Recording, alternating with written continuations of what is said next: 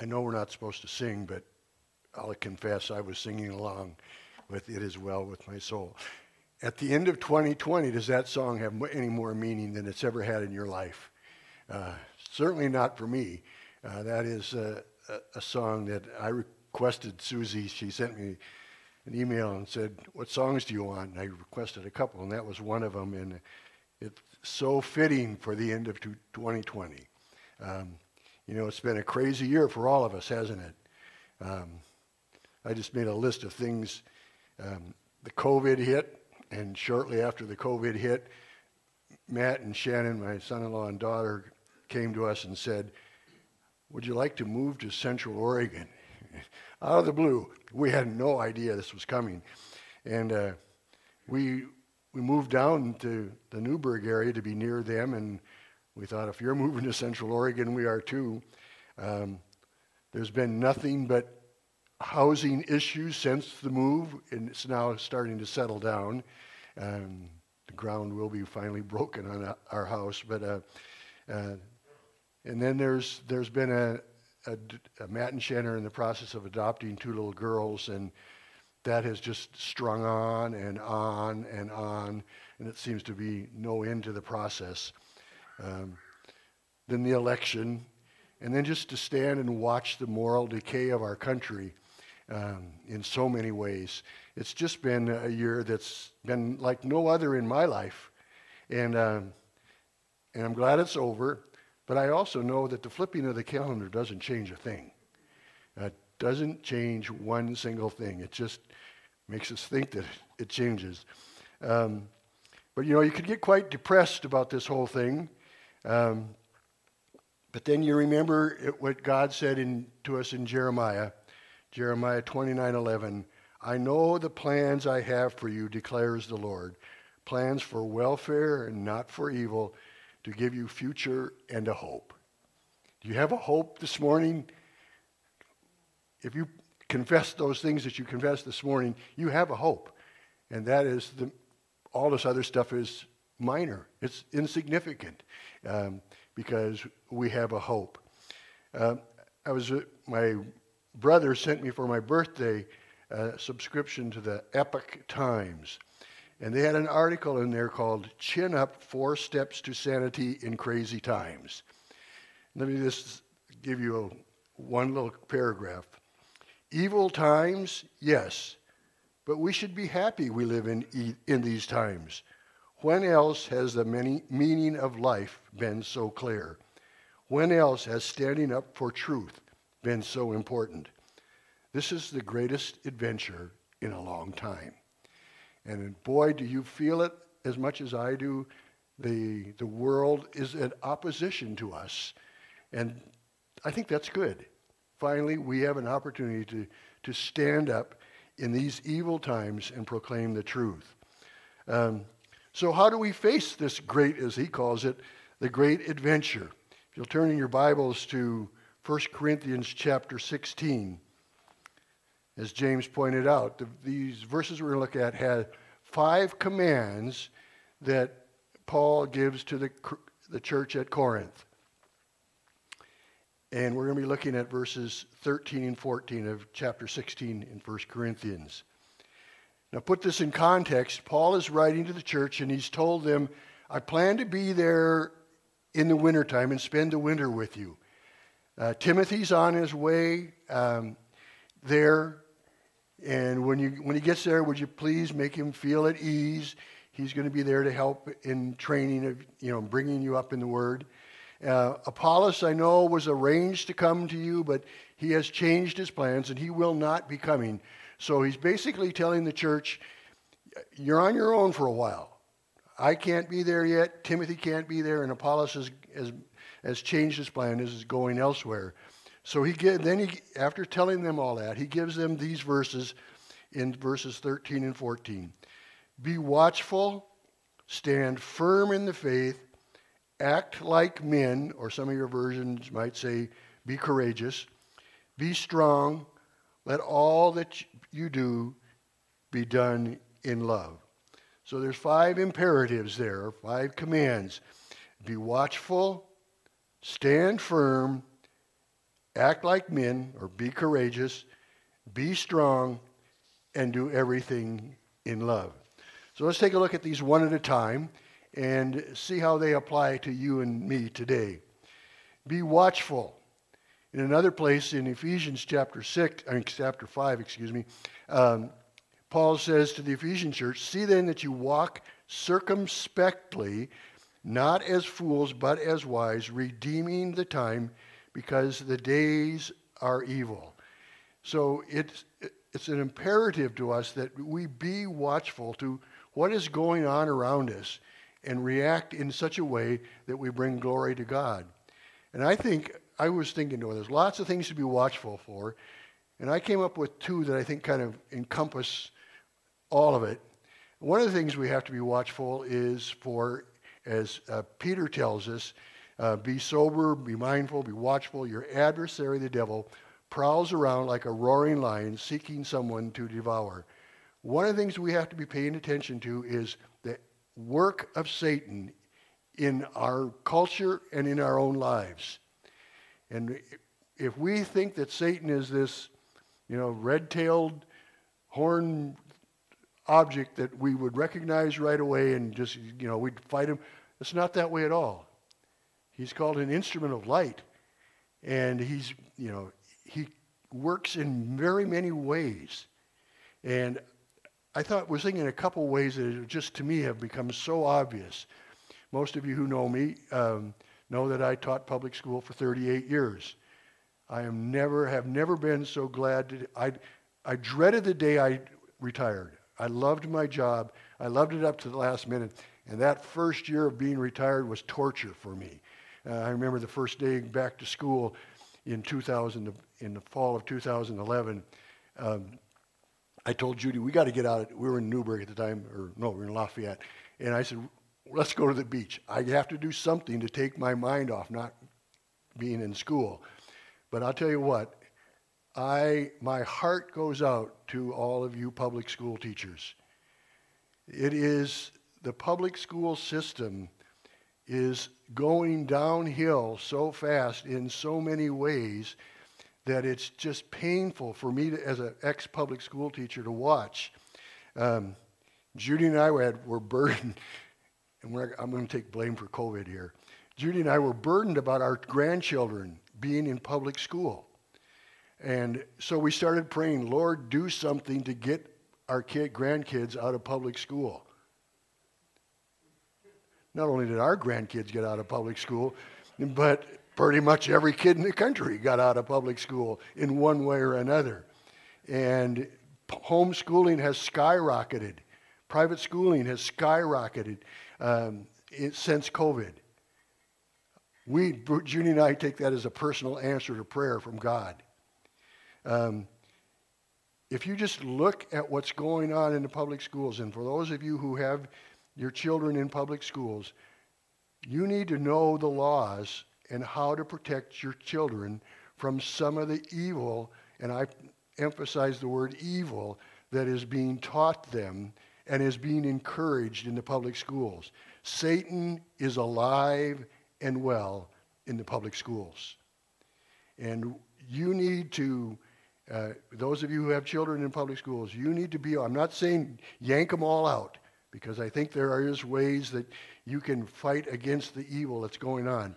But you need to be aware of the laws that will allow you to do that. So that's one area I see Satan working. The other area I see Satan working is in the area of entertainment.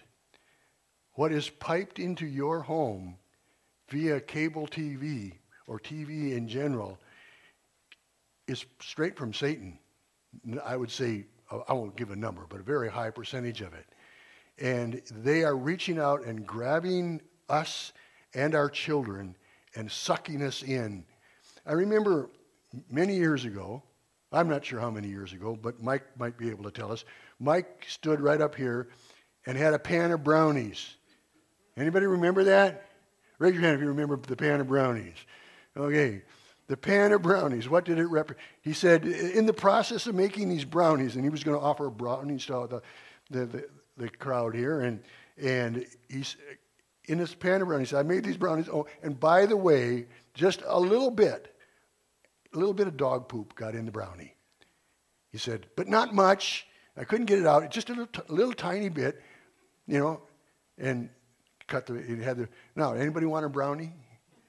And that's the way I feel about the entertainment that is, readily available via the phone, via the internet, via the TV. I'm not sure it's even a little bit now. I think it might have a little bit of brownie dough in it. But when we allow that into our home, and especially for our children, their young minds suck that up, and to them it's truth. It's reality. It's the way it's supposed to be. And if you allow that to them coming to their lives, it's going to influence them. It has to influence them. And it just makes it that much more difficult for parents and grandparents to be an influence in their lives to change that. It's not that you can't. You certainly can. But be aware of the evil that Satan is bringing into our lives via entertainment. But the other thing that I think we need to be watchful for, one is Satan. The other thing, we need to be watchful for the workings of God. We've gone through an experience of a process with trying to build a home, and this land use group in Oregon says, no, you can't build another house on this 100 acres you've got here. You can't have another house there. And the whole process has just been just frustrating, I guess is a mild way to put it. But in this process, I remember Shannon saying to us, God keeps slamming doors. He's telling us this is not the place. Now, we could have fought and, spent thousands of dollars with an attorney and probably ended up losing anyway.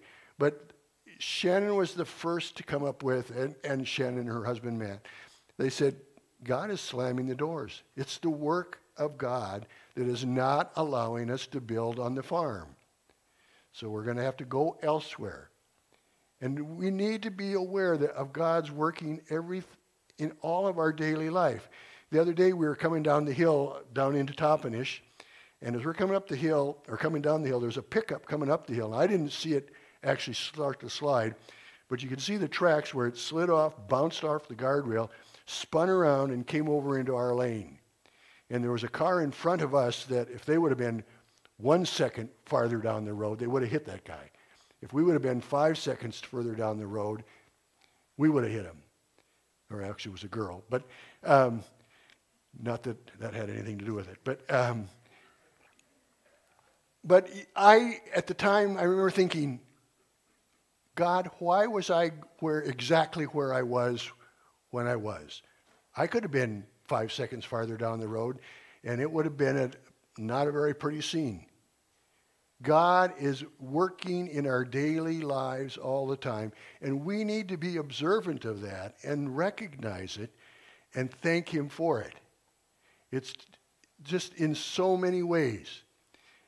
One way God worked in my life this morning is hearing little Aubrey sing. Of course, I still think of her as little Aubrey. She's not so little anymore, but it was a blessing, and I know that it was a God-given voice speaking through words that lifted Him up. God was working in our lives through Aubrey. And we need to be watchful and pay attention for when God is working in our lives, because He always is. The psalmist says it best in Psalm 59:9. He says, "O my strength, I will watch for you, O God, are my fortress." And then in Hebrews 9:28, it reminds us of another thing we need to be watchful for in watching for God's work. Am I daily watching for His coming? Hebrews 9:28 says, "So Christ, having been offered once to bear the sins of many, will appear a second time, not to deal with sin, but save those who are eagerly waiting for Him." Or you could put the word watching in there, eagerly watching for Him. He is coming. He's returning. He's coming back. And, I remember as a kid hearing my dad preaching in church, talking about the soon return of the Lord, and he pointed out all these things, and that was 60, 70 years ago. If he was close then, he's that much closer now. And I personally need to be watching for his soon return. So we need to be aware of what's going on around us, but we also need to be aware of what's coming. And that is something that we can all look forward to. So that's the first command there. The second command says, stand firm in the faith. And when I first started preparing this sermon, I thought, okay, what is the faith that I need to stand firm in? What are the foundations of my faith that will keep me standing firm? And it starts in Genesis chapter 1. Do you believe, do I believe, yes I do, that God created the world and everything in it? If you believe that, then that sets up the foundation for the rest of our faith.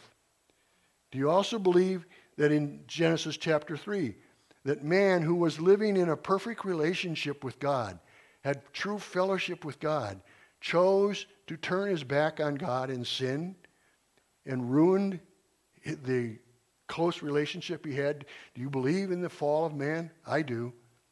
I believe that Adam and Eve sinned and passed that on to you and me, and therefore I was born in sin. Do you believe, as it tells us in John chapter 1, that God sent his Son, the Word became flesh and dwelt among us? Just ponder that for a second.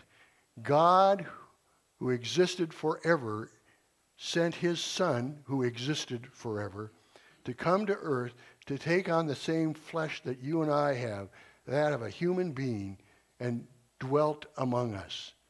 That is mind-boggling in itself. But then we think about, why did he come?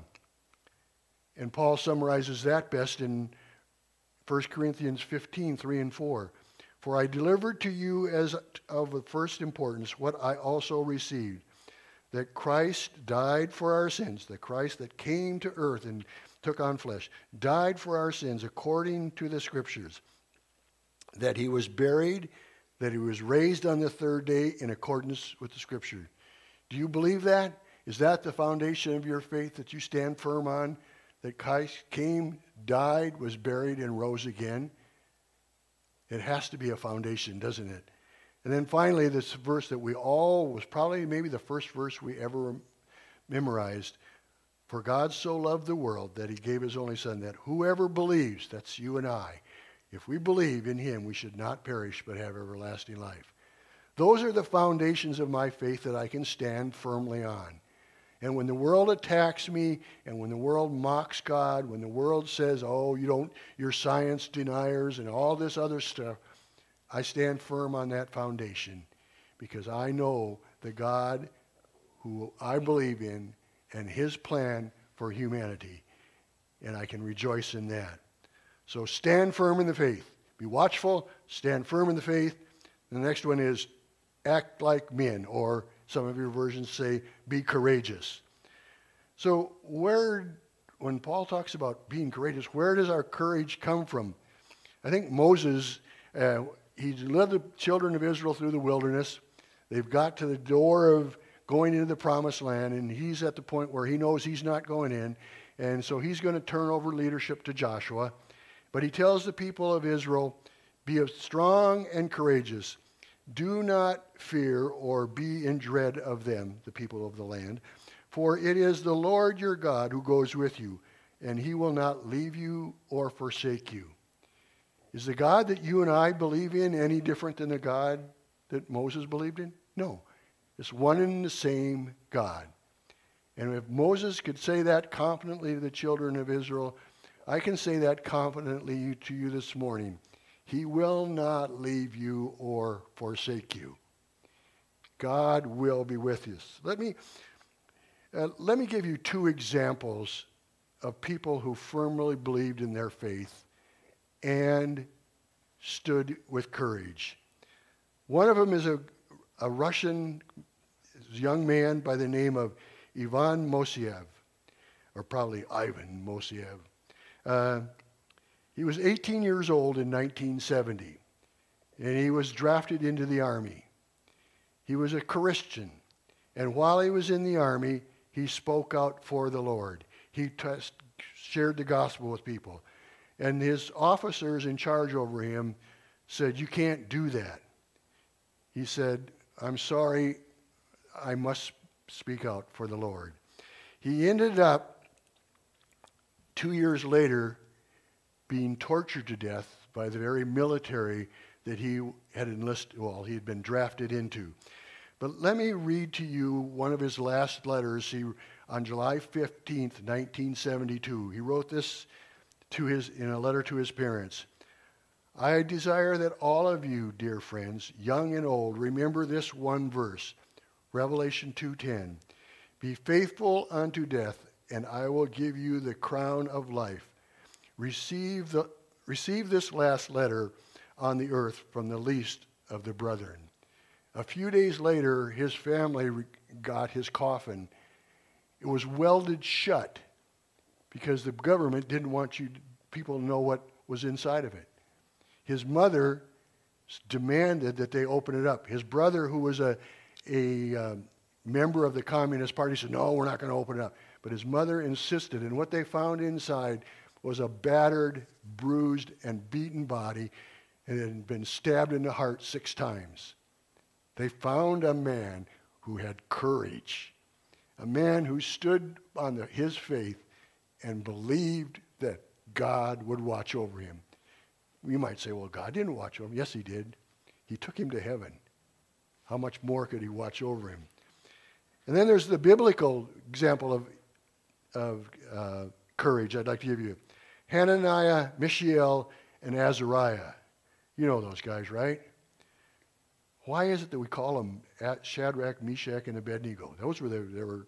I've never understood that, and because we don't call Daniel by his Babylonian name, Belteshazzar. But anyway, so Hananiah, Mishael, and Azariah, you know the story. They've been brought before Nebuchadnezzar, and he says, "Hey, come on, guys, you're supposed to bow down to this golden image." And just think of the courage of these young men. "Oh, Nebuchadnezzar, we have no need to answer you in this matter." Can you imagine standing before the king and having the courage to say that? We don't have to answer you.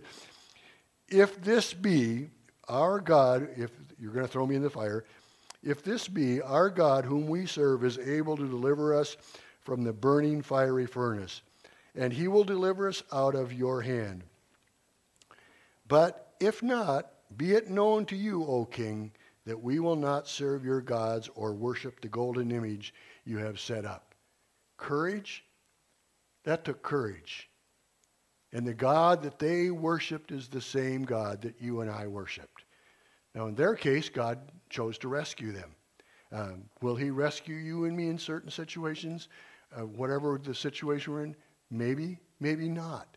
But I do know this, whether he would, if I was being physically tortured, whether he would rescue me or not, I do know that he will give me the grace, as we heard this morning, as that group saying, he will give us the grace we need to get through it.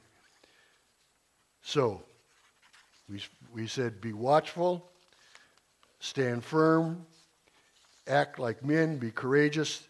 The next one is be strong.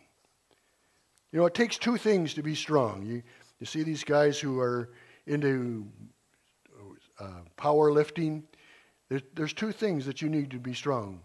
One of them is nutrition, and the other is resistance work. So what is the nutrition that you and I need to be strong? Well, in Ephesians chapter 6, when Paul is explaining the putting on the armor of God, the first one he says is, "Stand therefore having fastened on the belt of truth." That's the first one. That's why it is so important that that Titan Drive continue, as I know it always will, continue to teach the Word of God. Not deliver these little messages that, go run here and there, but to teach consistently through the Word of God. And it seems like I often get invited to come and speak on special things, like this one is supposed to be a New Year's message.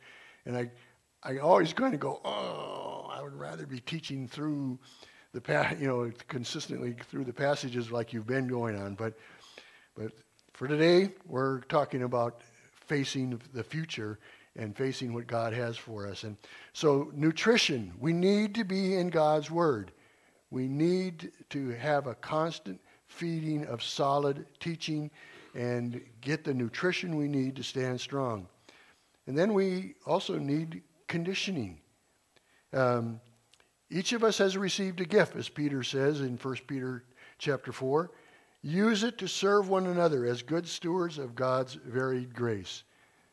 If you're not using your gift, you're not getting strong and stronger. You're not working against the resistance that Satan is going to throw at you if you use your gift. I guarantee it. If you start to use your gift and to minister to the body, Satan will work against you, but God will give you the strength. Even youths faint and be weary, and young men shall fall exhausted, but they who wait on the Lord shall renew their strength. They shall mount up with wings like eagles. They shall run and not be weary. They shall walk and not be faint. God has promised us that he will give us the strength we need to do the things that he has appointed us to do. So the first four are all commands of things that we need to do. And the last command, as we read about in the responsive reading, and thank you, James, or whoever organized that, I appreciate it. All these things we need to do in love. Another place Paul says, above all things put on love, which binds everything together in perfect harmony. And then, of course, there's the love chapter, 1 Corinthians 13. Let me just read you the first 3 verses and point out something that just smacked me upside the head. If I speak in the tongues of men and angels but have not love, I am a noisy gong or a clanging cymbal. And if I have prophetic powers and understand all mysteries and all knowledge, and if I have all faith so as to remove mountains, but have not love, I am nothing. If I give away all that I have, and if I deliver up my body to be burned, but have not love, I gain nothing. Do you notice not having love doesn't diminish your gift? It eliminates it. Let me say that again. Not having love doesn't diminish your gift. It eliminates it. If you don't do these things in love, you're wasting your time. For example, being watchful. How do I be watchful in love? What's the purpose of being watchful? Well, I think of, as I watch the evil world around me, who am I protecting by being watchful? It's done, that watchfulness should be done out of love if you're an elder of this assembly, for the love of this assembly. If you're a parent, it's done out of love for your children. If you're a grandparent, it's out of love for your children and your grandchildren. Being watchful is done for the very purpose of love. You want to love and protect those that are special to you and are part of your family, whether it be your spiritual family or your physical family. Standing firm. How do you do that? What's the purpose of standing firm? The purpose of standing firm is to be an encouragement to those around us who may be struggling at standing firm.